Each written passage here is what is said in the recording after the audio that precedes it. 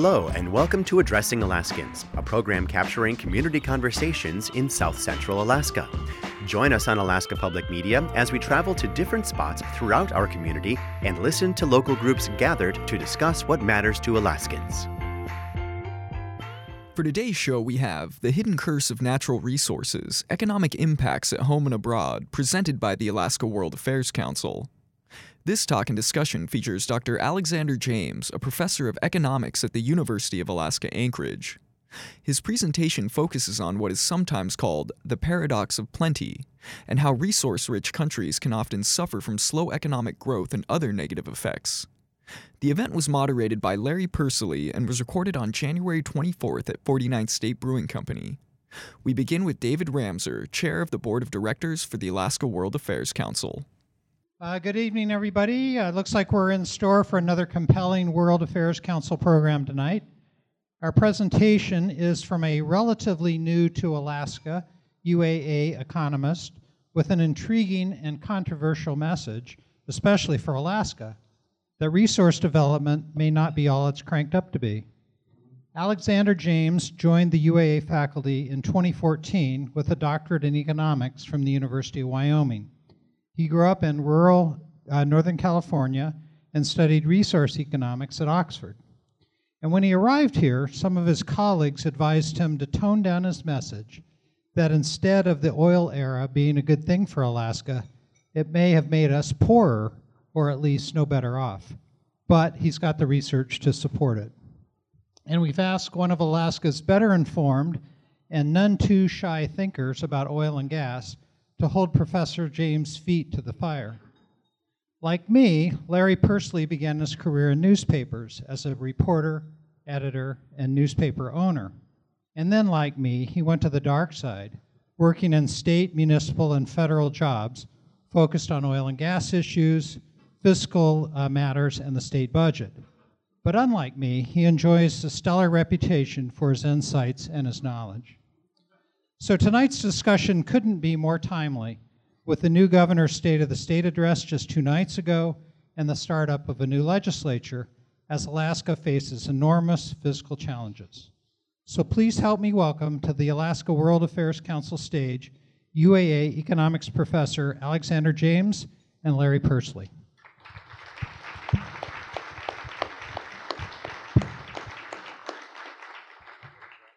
Thank you. The format is Alexander's going to give a presentation, then afterwards I've got some questions ready and we'll take questions from the audience. Just one thing to keep in mind, his presentation tonight is on the resource curse. That's curse as a noun, not as a verb. So as you think about this and your reaction to his comments, just keep that in mind. Thank you. All right, Ty. So I made a terrible mistake before coming here tonight. I was on Facebook the other day and I saw an advertisement for this event, and I made the stupid mistake of looking at the comments associated with it. Yeah. So I appreciate the fact that a lot of people have a wide variety of opinions and ideas, and I commend you for coming tonight. Thank you for coming tonight and keeping an open mind about some of this stuff. Let's see. So I have about 15 minutes, 16 or 17 if I push it, to catch you guys all up to speed on about 30 years of research on the so-called curse of natural resources. Okay, so what is a resource curse? The idea of a resource curse is that the discovery of, the extraction of, the production of a natural resource can actually make economies poorer and worse off than they would have been in the absence of that extraction or production. So it's not just that the natural resource wealth is wasted or that there's no effect. It's that economies are actually worse off because of the extraction. Now, the other thing I want to point out here at the beginning is that this is not just an academic question that's debated on campuses. This is a question and an idea that's debated by, yes, academics, but the general public, but also policymakers regionally, locally, nationally, internationally. So it's a big idea that's really important. Now, it's a perplexing idea, right? So if you think about, in Econ 101, we teach our students that natural resources are a form of capital, like physical capital or human capital, education. Even if you don't use the natural resources in the production process, you can export the natural resources and use the proceeds to invest in schooling and healthcare and infrastructure development, and these things should fuel long-run growth and development. And yet, if we look around the world, anecdotal examples abound of places that are very dependent upon natural resources and yet suffer from a variety of bad economic and political outcomes, right? So South America, Venezuela, a bunch of examples in Africa, Algeria, Nigeria, the DRC, the Republic of the Congo, Asia, Southeast Asia, Papua New Guinea. These places are very dependent upon natural resources, in a large percentage of the stuff they produce is a primary product.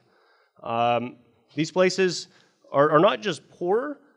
Resource-dependent countries suffer from lower levels of education attainment, right?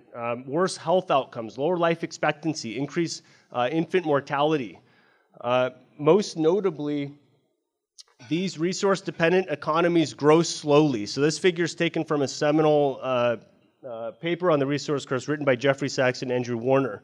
And I think it might be, some people in the back might not be able to see this, but this horizontal axis is resource dependence, the percentage of total production in a country that's a primary product in 1970. And then on the vertical axis is per capita income growth from 1970 to 1990. And so clearly there's a negative relationship here. The economies the countries that were most dependent upon natural resources in 1970 not only grew more slowly than those economies that were less dependent upon natural resources, but they grew at a negative rate. This number here is -2 right here. So Liberia, Saudi Arabia, Zambia, they were growing at maybe a -2% average annual rate from 1970 to 1990. Which means every year they were consuming 2% less stuff, right? So why might this happen? There's a bunch of theories that have been proposed. The most notable and famous one, I think, is something called the Dutch disease. Without getting into too much detail, the Dutch disease works when the extraction of a natural resource shrinks the size of other sectors in an economy. So shrinks the size of, say, in particular, manufacturing, right? So it's named after the experience in the Netherlands when natural gas was discovered in the northern part of the country in the late 50s, early 60s. And this line here, this is manufacturing employment over time. And that red line marks the date at which natural gas started to be produced in the Netherlands. And what we see is that employment in manufacturing was trending upwards. Then natural gas started to be produced, and employment in manufacturing the trend was permanently shifted negative. However, we see the same trend for the UK. We see the same trend for Germany. We see the same trend for Belgium and for France, and the list goes on. And the reason I bring all of this up is because I think that this, mixed evidence or weak evidence of a Dutch disease is emblematic of a lot of the resource curse literature. That actually a lot of the purported evidence fails under more scrutiny.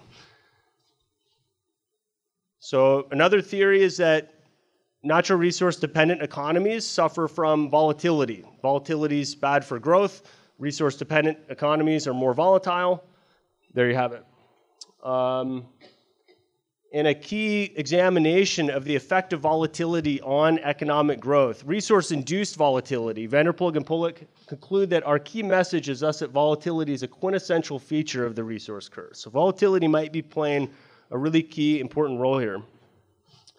Political corruption, right? So beyond economic effects, there's a variety of really interesting ideas and theories that explain why the production or dependence upon natural resources might cause governments to be corrupt. And corruption has is linked with a whole load of bad economic outcomes, including slow growth. Violence and conflict. There's reasons to think natural resources can both cause conflict to occur and also increase the length at which conflict lasts. So this is a story, most notably, I think, in Sierra Leone. There's a movie about it with Leonardo DiCaprio and Jennifer Connelly. It's a pretty good movie. But the movie's about diamonds in Sierra Leone, right? And the role that diamonds played in the Civil War there.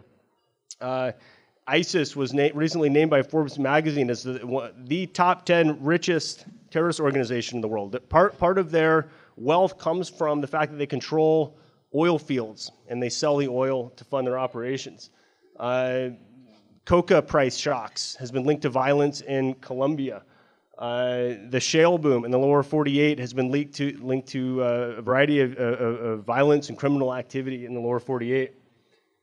Natural resources have even been linked to a variety of bad education outcomes. So it's both supply side and demand side effects, right? So if for whatever reason, and we can talk about maybe in more detail later on why this might be the case, but if people decide not to go to school when they live in a resource-rich economy, well, there's going to be long-run problems for growth there. Now, I'm actually, this is going to surprise a lot of you, I'm actually a skeptic of the resource curse. Right, so I actually think that each one of these potential explanations here have existed before, and they will exist again in the future. But the key question is what happens on average? So on average, when a resource is extracted or discovered, should we expect conflict to break out? Should we expect bad education outcomes to ensue? And I actually think not, ironically, because the purported evidence for a resource curse is so robust, right? So it's not just that countries dependent upon natural resources grow slowly. Even U.S. states dependent upon natural resources grow slowly.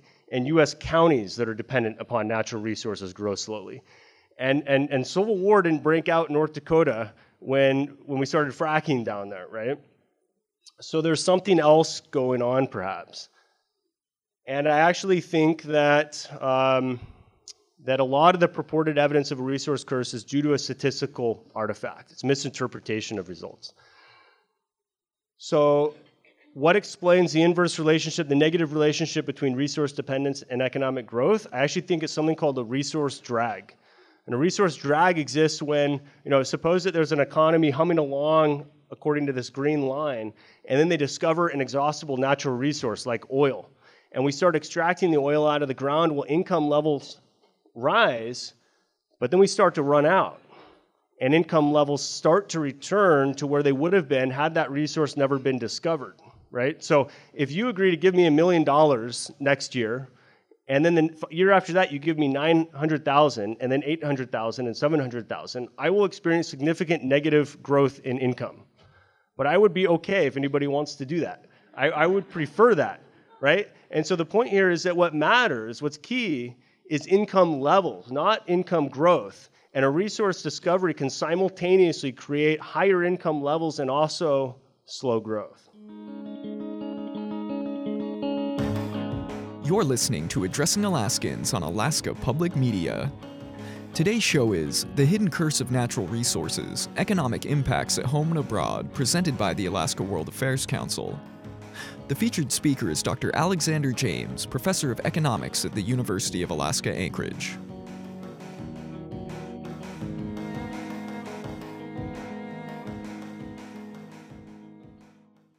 All right, now, I think that this actually explains why resource-dependent economies, whether it's counties or countries, grow slowly.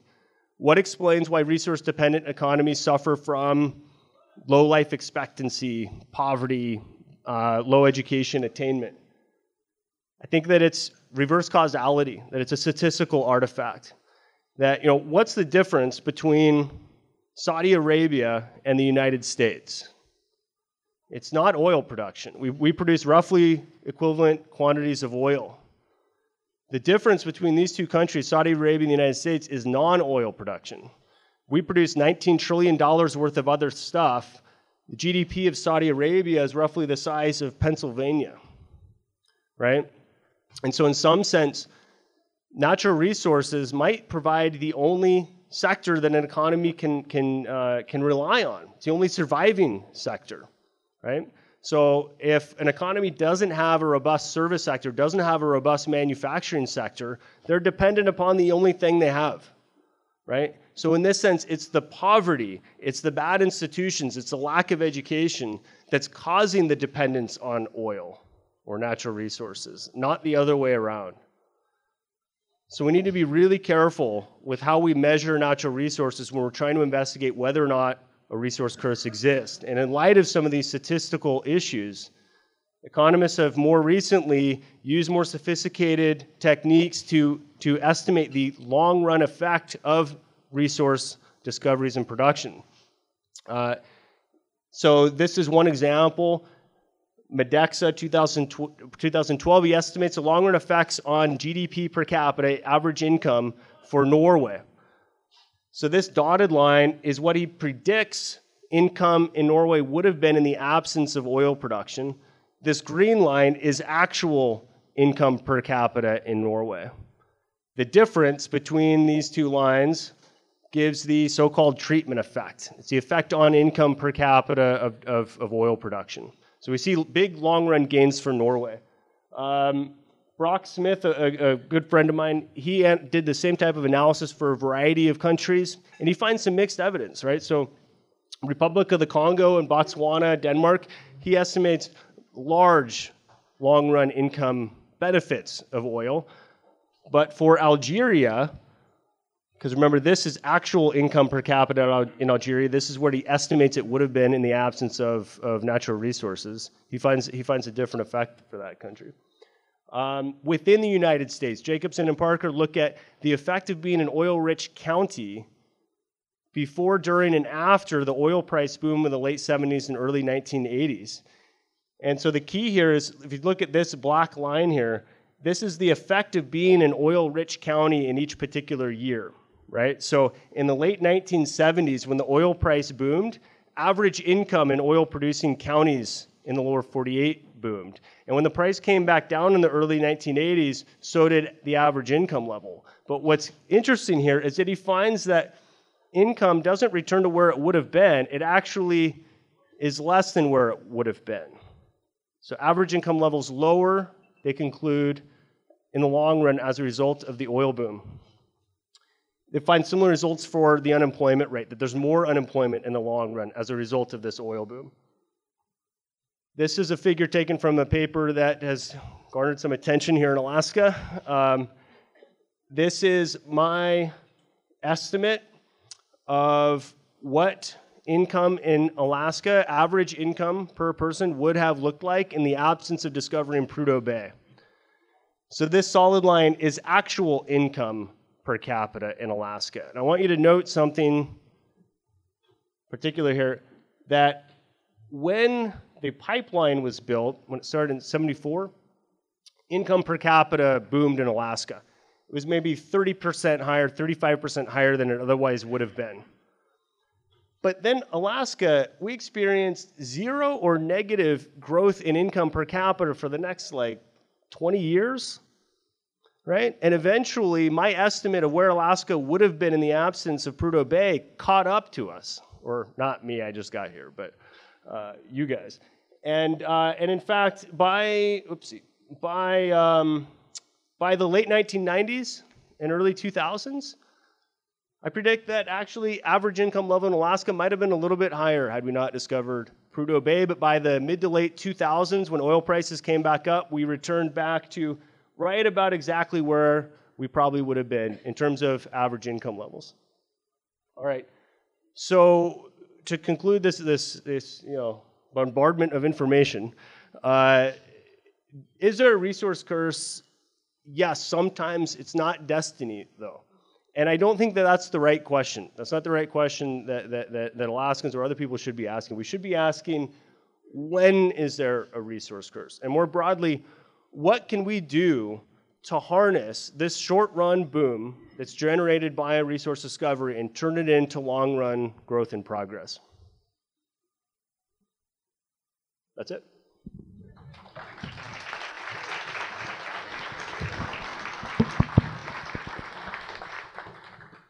Thank you. Before we go to audience questions, I'll give you an easy one. Thank you. So you talk, it's not that easy. You talked about volatility with a resource-based economy. We've certainly seen that in Alaska. When oil prices are high and the money flows, we pig out on an endless list of stupid projects. And then when oil prices go down, we say, oh my God, the world's falling. We've got to shut schools and stop paying troopers on the highway. So if you were governor and, well, it's not open, but it'll be open again in 4 years. If you were governor and you can't change the past, but you looked at it and said, okay, this is how you've dealt with it so far, and you want to moderate that volatility, you want to make things stronger going ahead, what would you do in Alaska's case, and would an income tax be an option? And that I read that in one of your interviews as a way to sort of reduce that volatility and make it a better economy. So that's the question. So if I was governor, I would start by saying Alaska's greatest resource is its people. Oh, geez, guys running for office already. And while I wasn't born in Alaska, I got here as soon as I could. Yeah. Okay. But children are our most important That's right, resource, that's too. right. Remember that. So the question was about volatility. What can we do to minimize the volatility? So there's a couple of things. I think the best thing to do is build a wealth fund that doesn't work just as a savings account, but works as a smoothing device, right? So you could imagine, and the devil's always in the details, I know, but you could imagine a situation where the state of Alaska takes its $4 billion or $8 billion, whatever its budget is, out of a pot of money, out of the fund. Every year it takes $8 billion, no matter what oil price is doing. That would help. Mm-hmm. When the price of oil is $110 a barrel, that fund would get bigger. When the price of oil is $53 a barrel, that fund would get smaller. But every year, the state government would spend the same amount of money. People at UAA wouldn't have to worry about geopolitical conflict or lack thereof for our budget. And then you also mentioned the income tax. So I think the income tax could help, but I think that there's actually another benefit of an income tax. In addition to potentially helping minimize volatility, I think part of the problems that part of the problem that resource-rich economies have is actually that they become the governments become dependent on resource-based revenue, right? So it's not a coincidence that Alaska doesn't have a state income tax, and Wyoming and Texas, right? These states don't have income taxes because they substituted that revenue using resource-based revenue. And there is a prominent theory in political scientists and economics that actually taxation is necessary for there to be adequate democratic representation, right? So if we're not paying the bills for the expenditures for government, well, the government doesn't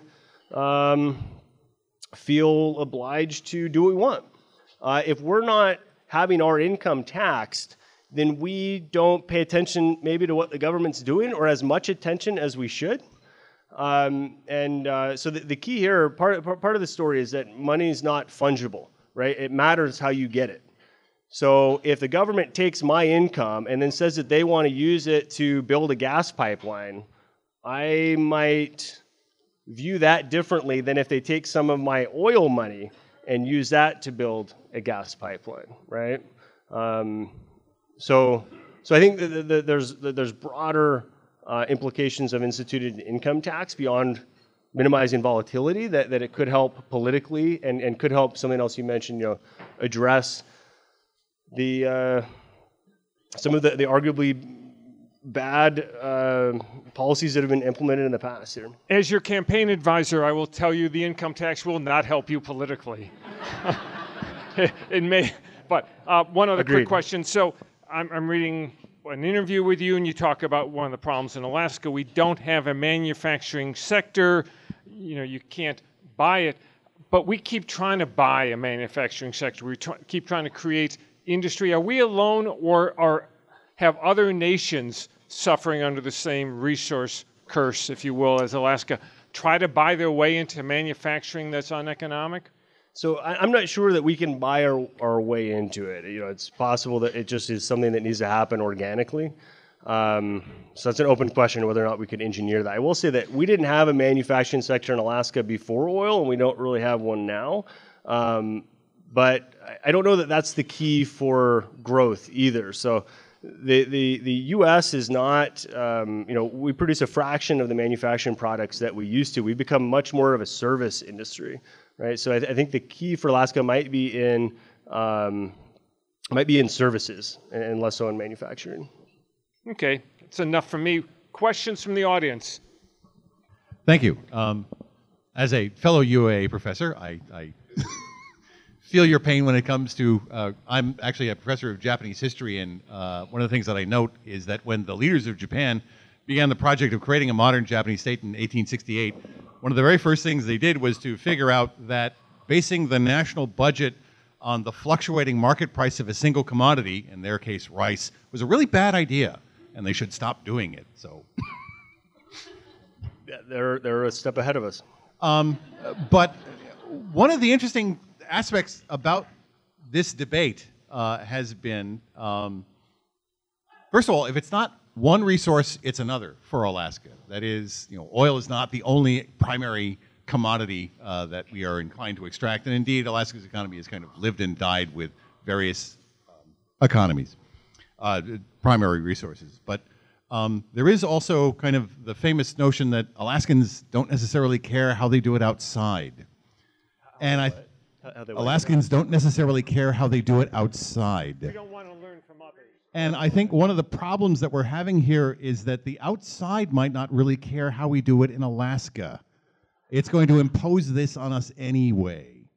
So how do you try and make that case that, this is not something that's really kind of up to us? This is kind of outside force majeure is going to actually require us to make some choices. Yeah, that's an example of a question I feared I would get. I don't have a great answer for that, though. I don't know that I buy the premise that we need an outside force. I think that change will come when we decide. Again, not we, you guys really, but when Alaskans decide to make a change, make a shift, and I suspect that decision will be made when we're forced to, which might not be too far in the future. Right, we had talked about that before, that we may only make a change when we're forced to because we screwed it up so bad and the economy has so many problems. Yeah, thank you. I'm kind of curious on your chart where you showed that Alaska income might have been better had we not had the resources. And I'm wondering if you've adjusted for population in that, because if what you're talking about is per person income, that would have been affected dramatically by the fact that the completion of the oil pipeline and so on dramatically increased the size of the population of Alaska, whereas if we really never had that oil boom, the population probably would have been far more stagnant. So statistically, isn't the increase in the size of the population as big of a driver as the actual detriments that maybe occur through expenditure of revenues? Yeah. So make sure everybody heard that okay. The question was about the role of population and migration in the effect that would have on this figure here, my estimate of what income per capita would have been in the absence of Prudhoe Bay. And I'm glad you asked that. I didn't have time to go into details about this, but I think immigration is actually playing a key role in this figure, right? So when I first got this estimate, I was surprised. As you guys know, in my opening statement, I said I'm a resource curse skeptic. I expected to find long-run economic benefits in Alaska, and when I didn't, I did what economists do. I thought about why I didn't get the result I thought I was going to get, and then I justify it and theorize about why I got that, right? So, but I actually think, in retrospect, this is exactly the result I should have expected to get. Because what happened let me put it this way. What would we all do in this room if the wage rate in Seattle was $1 million, or say salaries were $1 million a year? What would we all do? We'd all move to Seattle, right? And I'm right now teaching supply and demand to my students. If you increase the supply, that drives down the price, in this case, the price of labor. So when the pipeline was built and when oil started to flow, average income levels boomed in Alaska, and that attracted thousands of workers and thousands of people from around the country and around the world, not just people that were going to work in the oil industry, but people that are going to provide a variety of services and things like this. So these people show up in Alaska, and then production starts to dwindle. But just like me, I predict that a lot of these people that came up here in the 70s in search of, maybe an Alaskan adventure and high income, they thought, oh, this place is sweet. There's, grizzly bears and salmon and glaciers for now. And they decided to stay. So we got this shrinking pie, but an artificially elevated population. And in fact, if I had found that the average income level remained elevated in the long run, that would have been the surprising result, because you would have scratched your head and thought, why didn't people show up until salaries or wage rates were equated across states, right? And so I think another important thing here is, so you're right, this is only average income level. So if I pluck an average person, a random person off the street in Alaska, their income is probably about where it would have been had we not discovered oil. But we do have more people, I think, because of that. And there's a variety of benefits that come along with that, right? So I think the thing that I like so much about Alaska is that I can go fishing down in Bird Creek or go for a hike in Chugach, pronunciation, good. And then I can go to Hearth for dinner or go to Bubbly Mermaid for champagne, right? So we have an urban environment and we can go be a mountain man on the weekend or whatever. And the reason we can do both is because we have that population base. So there's agglomeration effects. There's more entertainment services and dining services, but there's also more flights. There's cheaper flights. There's more healthcare services, et cetera. And so there is a broader menu of potential benefits that oil has provided. And I specifically and narrowly focused on the effect on average income.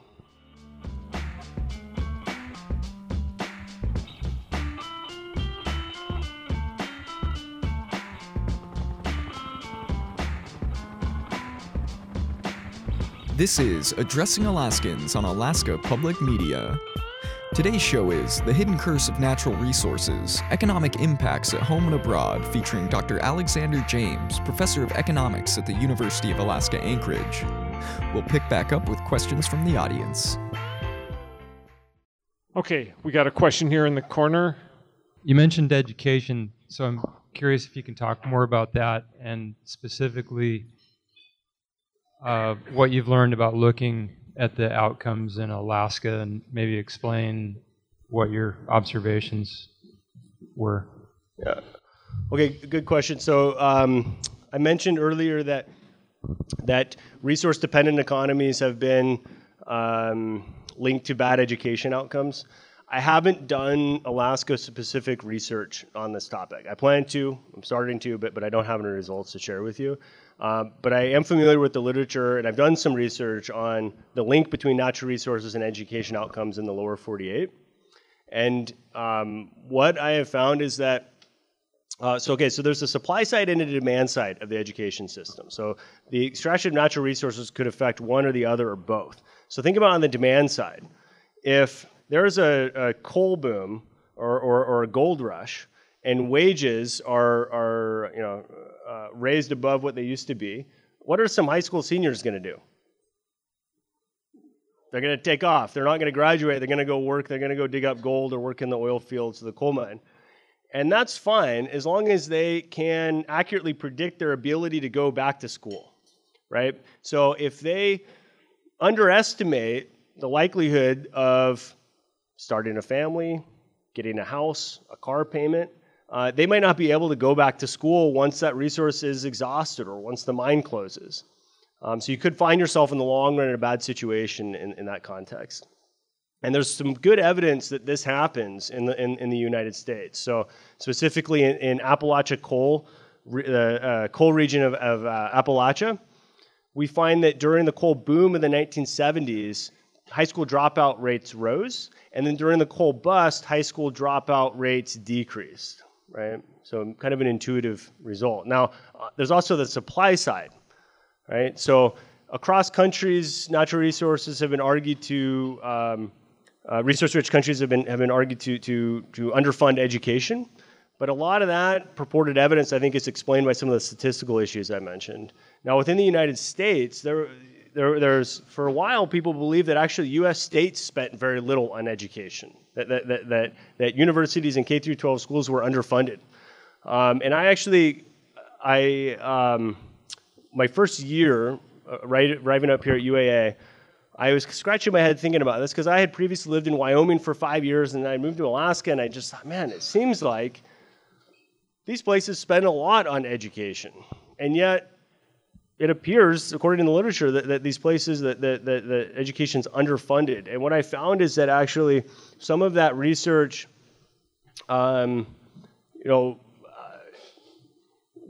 suffered from a couple of different problems. One was that one notable paper inadvertently examined only private education expenditures, not total or public education expenditures.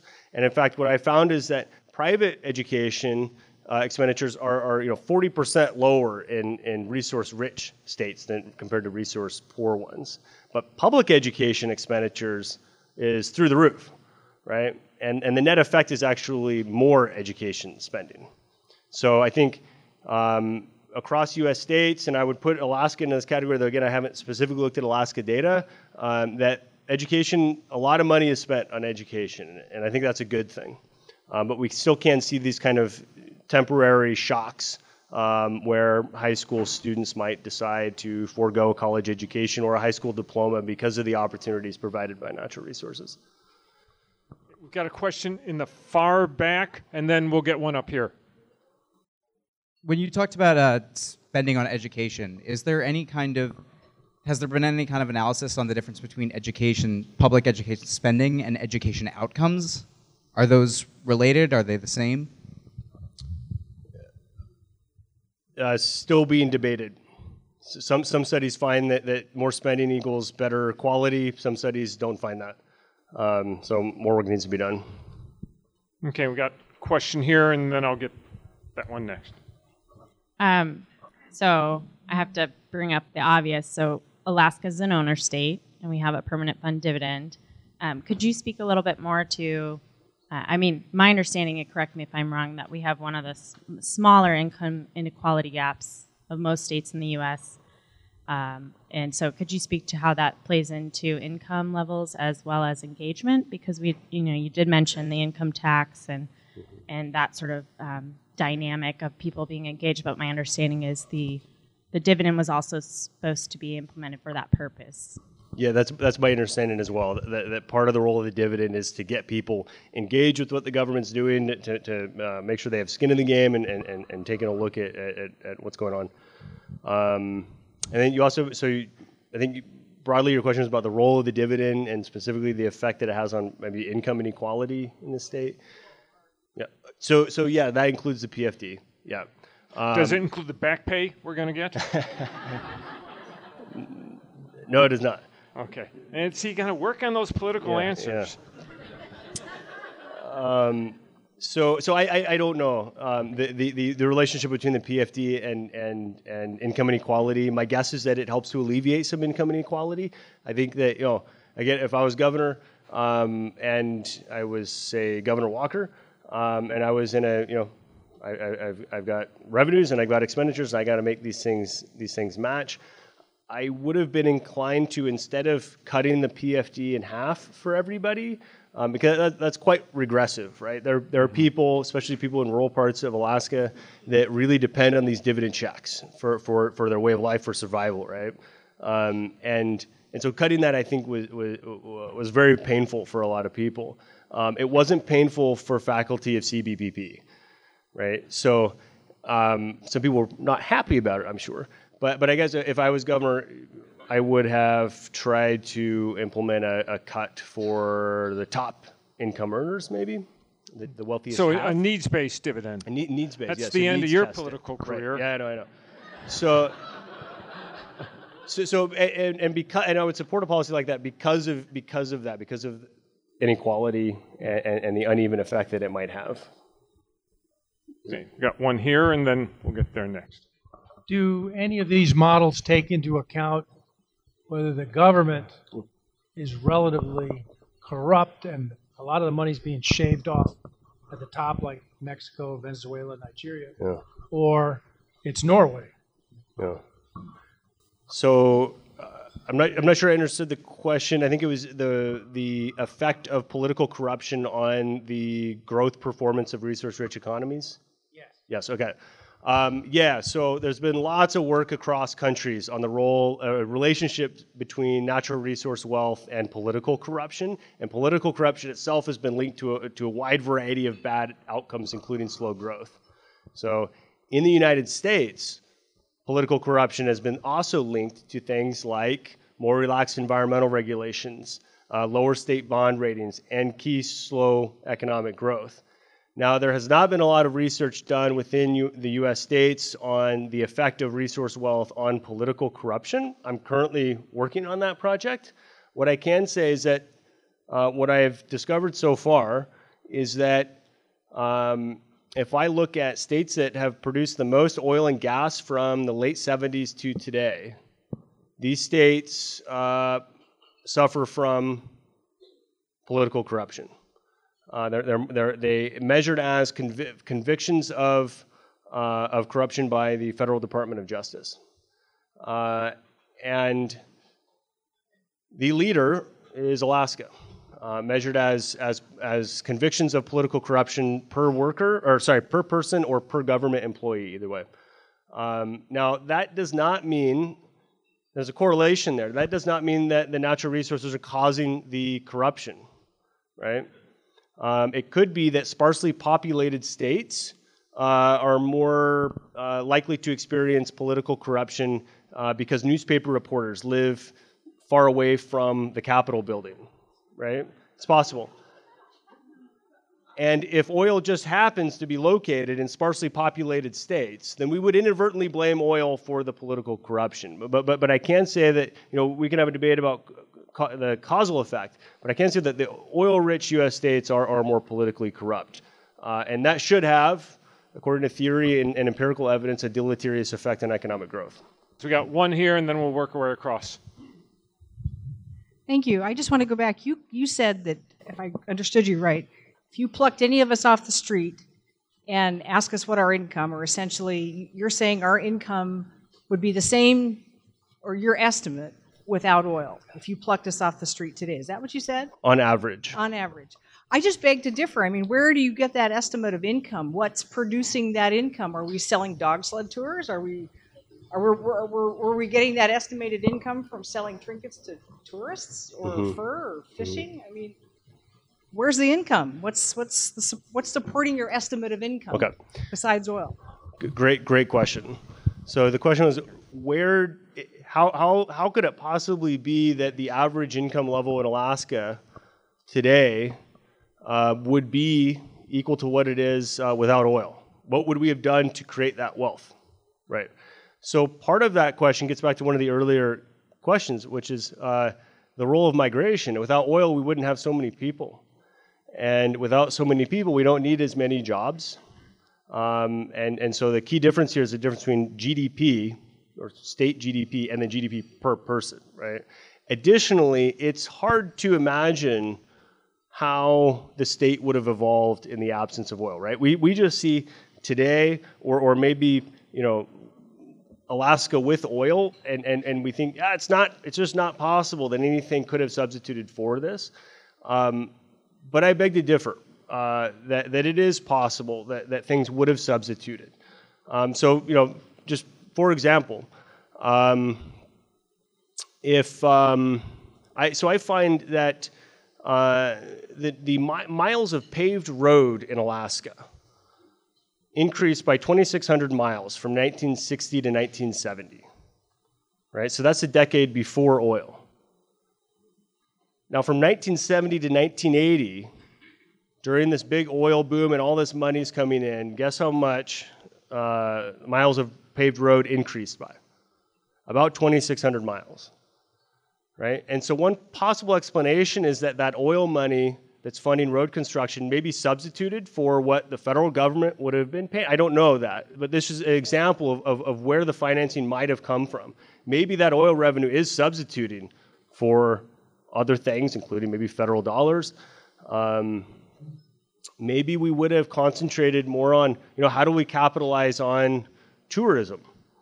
I'm not saying that we can substitute the oil sector today with tourism, but I think that there is a certain amount of complacency that comes with this free lunch, that we're not forced to think hard about what are our various other opportunities to make money.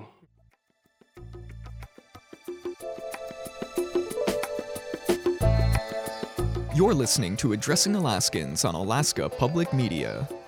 Today's show is The Hidden Curse of Natural Resources, Economic Impacts at Home and Abroad, presented by the Alaska World Affairs Council. The featured speaker is Dr. Alexander James, Professor of Economics at the University of Alaska Anchorage. We'll continue with more questions from the audience.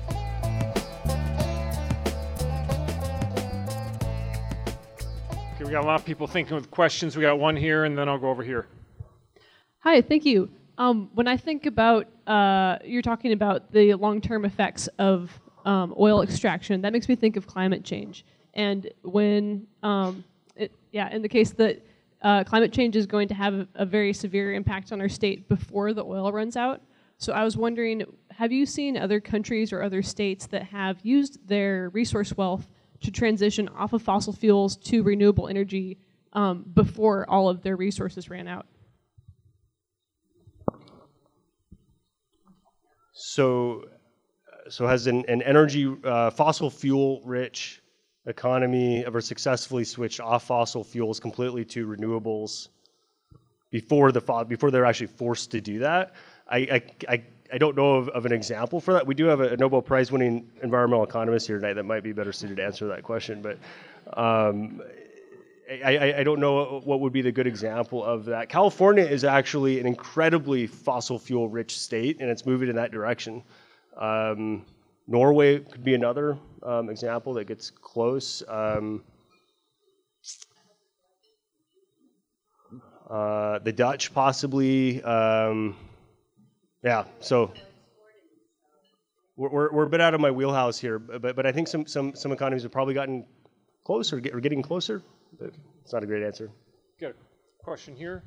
So one of the unique things about Alaska is that our two biggest, it seems to me, our two biggest resources is oil and fishing, and a large percentage of the workers actually live out of state in both those industries. How does that impact? It seems like it would just multiply what you're talking about. So the energy industry employs a lot of people, a lot of non-Alaskans. A lot of non-Alaskans, as well as does the fishing industry. Yeah. Our two biggest resources, I think. So I think one of the big problems that resource-rich economies face, and that Alaska faces as well, is drainage.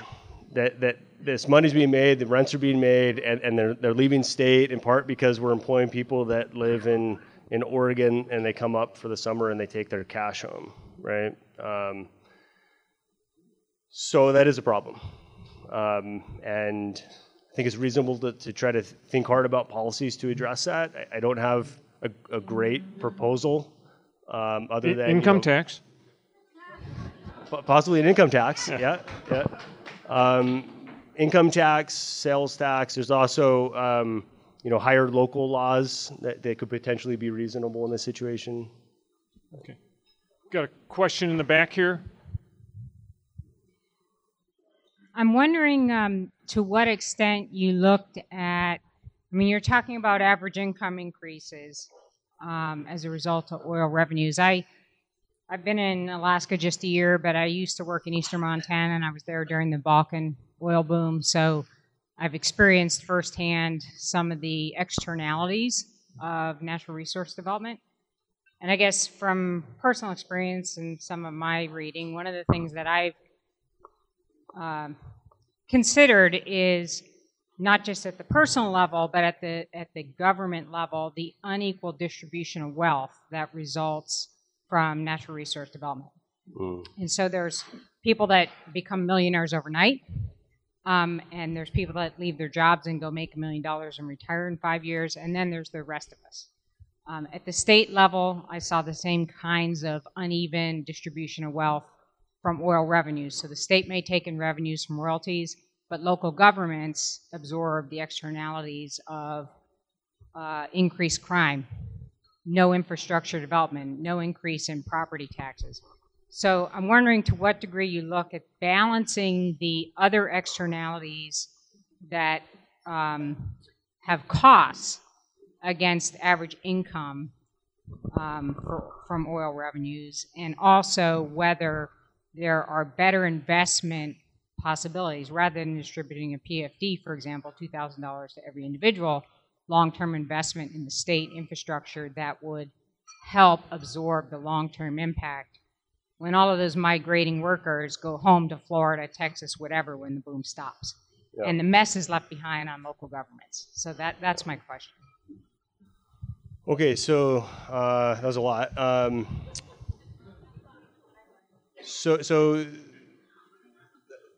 I'll do my best to respond here. Maybe we can talk more afterwards if I don't get to everything. But the broadly speaking, the concern was about externalities associated with resource extraction. So there's a bunch of different externalities, right? So environmental degradation, air pollution, water pollution is one. It's gotten a lot of attention with fracking down in the lower 48. But there's other issues, right? So that increased risk of water contamination has been shown to depress housing prices down in the lower 48. There's also been, I've written a study on the effect of the shale boom down in the lower 48 on criminal activity, on crime. And there's significant, clear effects. And there's a direct cost associated with that criminal activity. I actually estimated it to be about $2 million in the average shale-rich county. It's a small percentage of the total income gains, about 2% for the average place. But it's one externality among many. And there's also potentially long-run effects of this. If somebody moves to North Dakota, I'm not really sure why they'd move to North Dakota, but no offense, I'm just kidding. But somebody moves to North Dakota, they did so not because they don't want to live in the city. They like that rural environment, right? And the low crime rate. And when it's no longer safe, when they have to start locking their doors, when they're getting their cars stolen, some of them are gonna leave. And which are the ones that are gonna leave? It's the people that can leave. The better off are gonna leave. It's the people that are gonna leave are the ones that happened to own property above an oil field that collected a $20,000 a month check and moved to Florida, right? And so you, again, talking about the drainage of these rents and these benefits that are potentially offered to a resource-rich economy that are lost by not maybe adequately taxing the extracting firm, not adequately taxing income, trying to get some of this revenue to stick locally. Yeah, so I think I agree. Can we keep it short questions? Because we got to end now. Sure. I want to go back to the slide where you show that for one outcome, it's similar to what you projected over the long run. But there are other outcomes, obviously, things like health outcomes, education you mentioned you hadn't studied, transportation, maintaining rural way of life. So I guess the way I think of the resource curse is it's more than just income, and I wanted you to comment on that. Thanks. Agreed.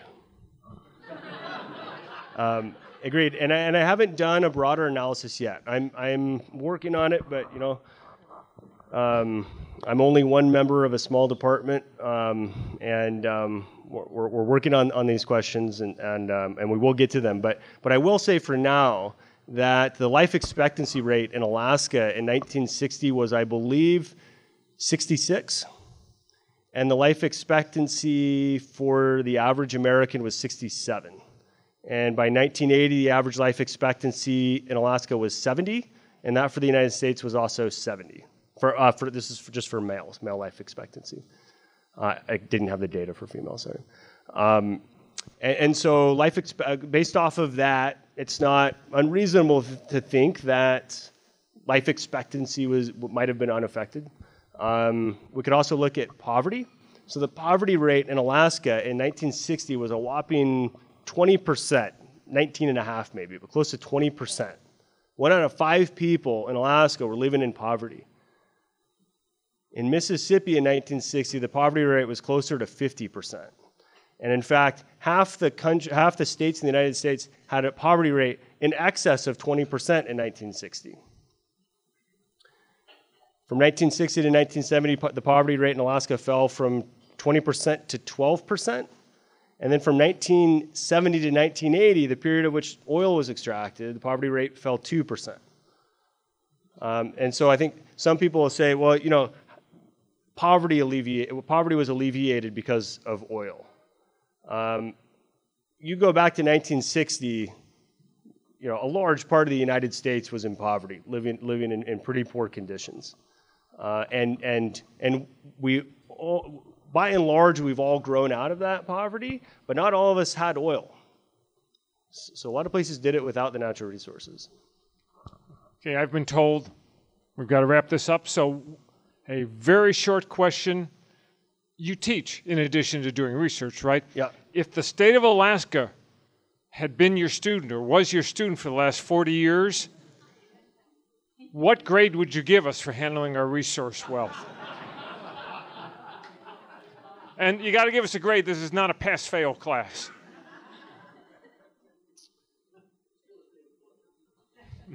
So grades are relative things.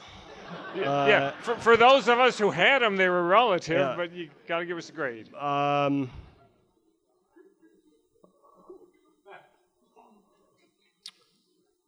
Is this the professor or the candidate thinking?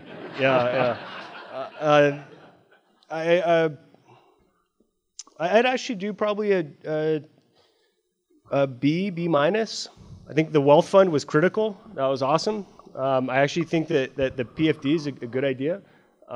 We have a really big state. If we take all of that oil revenue and we fund UAA with it, well, all the people living out in other parts of Alaska, that's more than 2 times the size of Texas, as we all know, they might not see a lot of those benefits. And so I think we've done some things that were really good. Hey, I can live with a B minus. Yeah. Better than I ever had. The closing. Thank you.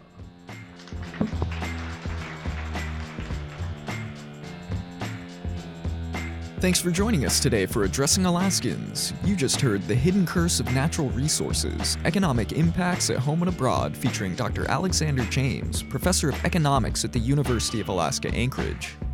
This event was presented by the Alaska World Affairs Council and was moderated by Larry Persily. It was recorded on January 24th at 49th State Brewing Company.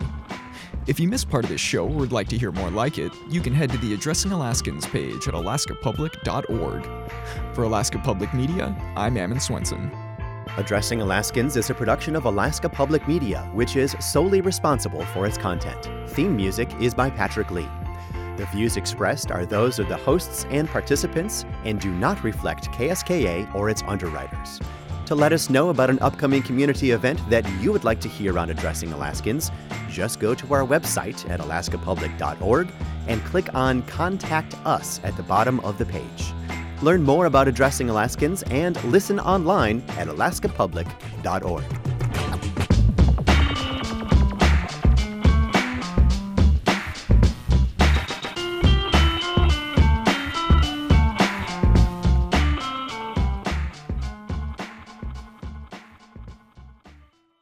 Life Informed. This is Alaska Public Media.